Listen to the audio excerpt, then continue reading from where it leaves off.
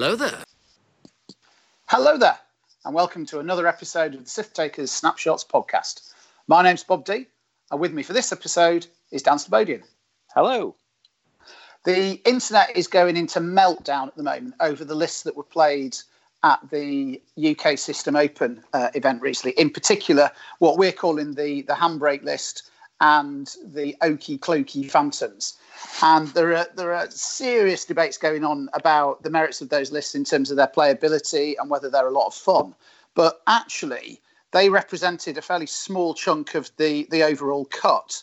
There were only a couple of handbrake hands that made it all the way into the top 32, and only 4 of the Okie Cloaky Phantoms. So the rest of the cut was a real mix of all 7 of the factions, I think. Were there any of the First Order? Yes, there was 2 First Order lists. Everyone was represented in the top X, whatever it was. Was it a 62, 63? Something like that, yeah. Something like that. But yeah, all 7 factions were represented in that. I think a few of them quickly got knocked out. But yeah, at least one of everything got through. And we thought what we might do in this episode is take a look at some of the more interesting lists that made it through to the top 32. And I think I would like to start, Dan, with Robert Carr's Triple Scourge list. There were a few of the Triple Scourge and Dreyas that made it through, but Robert ran a less conventional list. He was running Sol Sixer with an ion turret and a veteran turret gunner and proximity mines. He had Nim with seismics, protons, an ion cannon, veteran turret gunner and trajectory simulator, and obviously the title to enable the Trajsim. And then a Loke Revenant running an ion cannon, a bomblet generator, and again, a veteran turret gunner. Do you reckon that's better than the Dreya +3? Well, it's interesting because I think it's very different from the Dreya +3. Really, Dreya +3 has one thing going for it, and that is it's got a lot of modified attacks. It's throwing a lot of dice. They've all got some modification, and it's just hoping to push damage at you as quickly as possible. This, I feel like, has got an element of board control. Well, swapping Dreya for all the bombs, basically, and instead of having dorsal turrets, having ion cannons. So a lot more control, a lot more of dictating where your opponent can go using the bombs and things like that. So it's certainly interesting. I'm not sure how I'd approach it, because you don't really want to take it head on with those veteran turret gunners and the ion cannons, but then you don't really want to be behind it either with all the bombs and things. Yeah, and it's got those turrets so that it can cover a lot of the board with arc. Bombs aren't, of course, an arc, but they do present a threat in that rear arc. Yeah. And with multiple ion cannons, they're also presenting a real threat to aces. Absolutely, yeah. I generally tend to use aces, especially things like phantoms, and I'm much more scared of ion cannons than I am of dorsal turrets. Yes, dorsal turrets can do more damage, but really, generally, it's only 1 more damage, whereas the ion tokens spell doom for most aces, especially when comboed with bombs as well. So yeah, it's a really nice list. I like it a lot. So you think that list would have game for Phantoms? I think it would come a lot down to player skill, because at the end of the day, the bombs, apart from Nim's bombs, which can obviously be launched forwards, all the other bombs are going to be behind Sol and the Loke Revenant. So it depends on whether the Phantom player can outmaneuver those by using the decloak and things like that. I think it'd be quite a cagey game. But also, I think I'd probably have to put it a little bit in the Phantom's favour, because these guys only have 1 agility. They've got 10 health, but 1 agility against 3 lots of Duke is probably going to go down quite fast. Yeah. And against Handbrake Han, you're looking at a lot of fire coming in with very little defence against it. And whilst those bombs can chip away at Han, they're going to take too long to make real progress with him, I would have thought. Yeah, I would have thought so as well. Yeah. So it's a really nice list. I'm not surprised it's got as far as it did, because it's not really like a lot of other things that are in, that are around at the moment. So yeah, I can see why it's done well. Okay. Anything in the top 16 that you thought was unusual? Yeah, so we have another list to look at in the top 16. It's I have no idea how to pronounce this. I apologise if this is you, but is it Leif Tangstad? That sounds pretty good. Cool, I'm glad.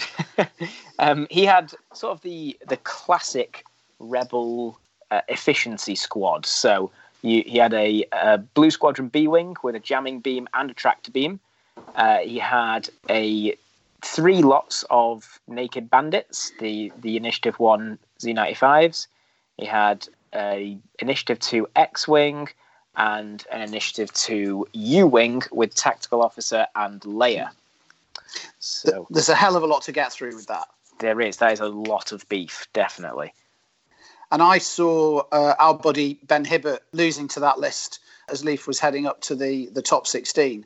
Ben was running a mixed arms Imperial list and just couldn't get a dent. There were too many targets and it took too long to take each one of them out.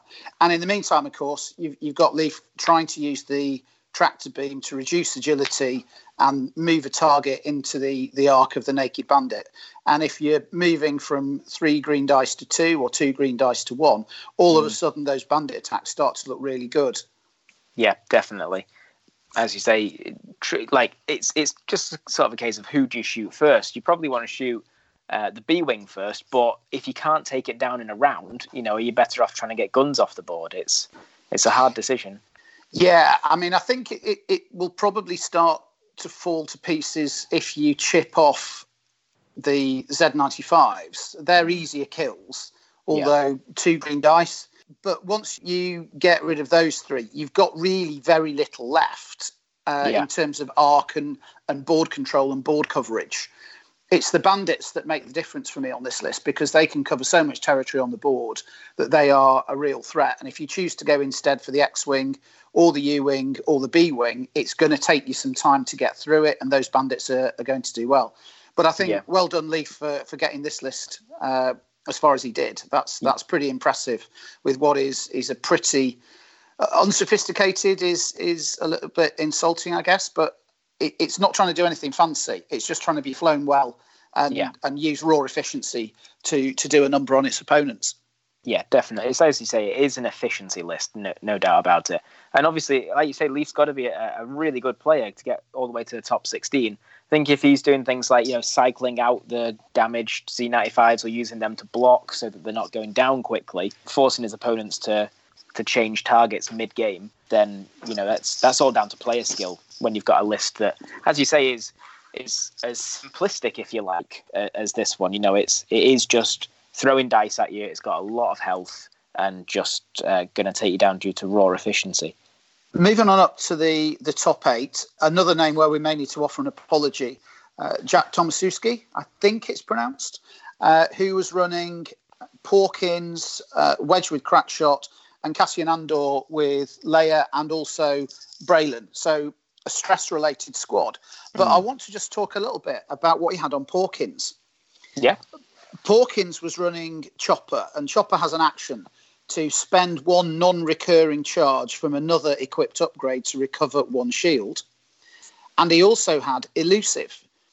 And Elusive, of course, while you defend, you can spend 1 charge to re-roll a defense dice. And after you fully execute a red maneuver, recover 1 charge. And it's a non-recurring charge. The recurring charges are the ones that build themselves back up at the end of the rounds automatically.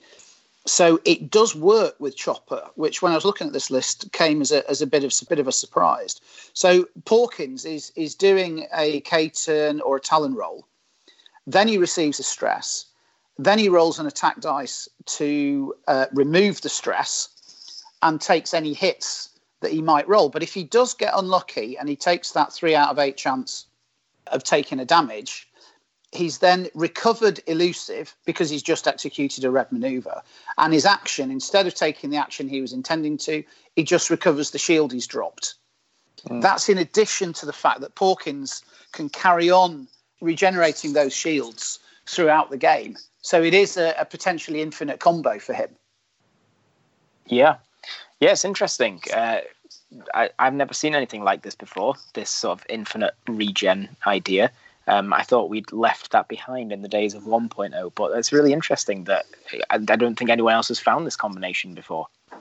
Well, the contrast with Handbrake is really interesting because the argument that's being run by folk on the net is not that it's good, it's not that it's an easy win list, it's that, no, we admire the purity of the game and these sorts of infinite loops are not the sort of thing we want in 2.0. But everyone's overlooking Jack Tomaszewski making the top 8 with one of these, and nobody's moaning about Chopper with Elusive on Porkins. Yeah, that's really interesting, especially because he's got Cassian in there as well. Yes. Who at the start of the activation phase, he can choose a friendly ship at range 1 to 3 and remove a stress token. So Jet can almost do those red maneuvers. If he doesn't need to recharge the shield in that round, he doesn't even have to risk his own ability. He can just wait, remove the stress token with Cassian and have his whole dial opened up to then recharge the shield next time. Yeah, I think the thinking is probably, though, that Cassian's there to support Braylon. There were quite a few in the top 32 that were Cassian-Braylon combos. And Braylon's using the barrel roll focus to gain the stress for the reroll. Trying to fail the action very often. But then it's being stripped with Cassian at the start of the round so that he can get on and do a red maneuver or move to wherever he needs to go and either perform the action or take the red maneuver for the stress on himself. Yeah. So I think Cassian's more kind of linking with Braylon, but it's a bit of a mess with your mind kind of a list. Yeah, definitely. It's still got that element of rebel beef, though, hasn't it? It's still a U-wing, a B-wing, and 2 X-wings. Those letter combinations that we see even in hyperspace as well. Yes, indeed. And talking of hyperspace, Alan Watson, lovely Alan Watson of Team IQ over in Huddersfield, finally convinced the rest of his team that he's as good as they are by doing rather better than the rest of them. He took a scum list into the top 8. He had Predator Fen, he had Bobber with a Perceptive co-pilot, and then L337 running a tactical officer. It's a very straightforward, elegant list that you're going to need to wield like you're wielding a scalpel. It's a real surgical set of ships, and he's coming in at 192. Interesting. Okay, going for that bid. He's got an I5 and an I6 in there, both very popular initiatives these days. So that's got to be good for him. Yeah, and it's one of those lists where if you get your approach right, you manage to get Fen Rao into that range 1 where he's not taking too much incoming fire, and you back that up with Bobber in the same turn where there's a load of rerolls and an arc on the target, you can do some really horrible things to people. Yeah, definitely. Fen just loves to live at range 1.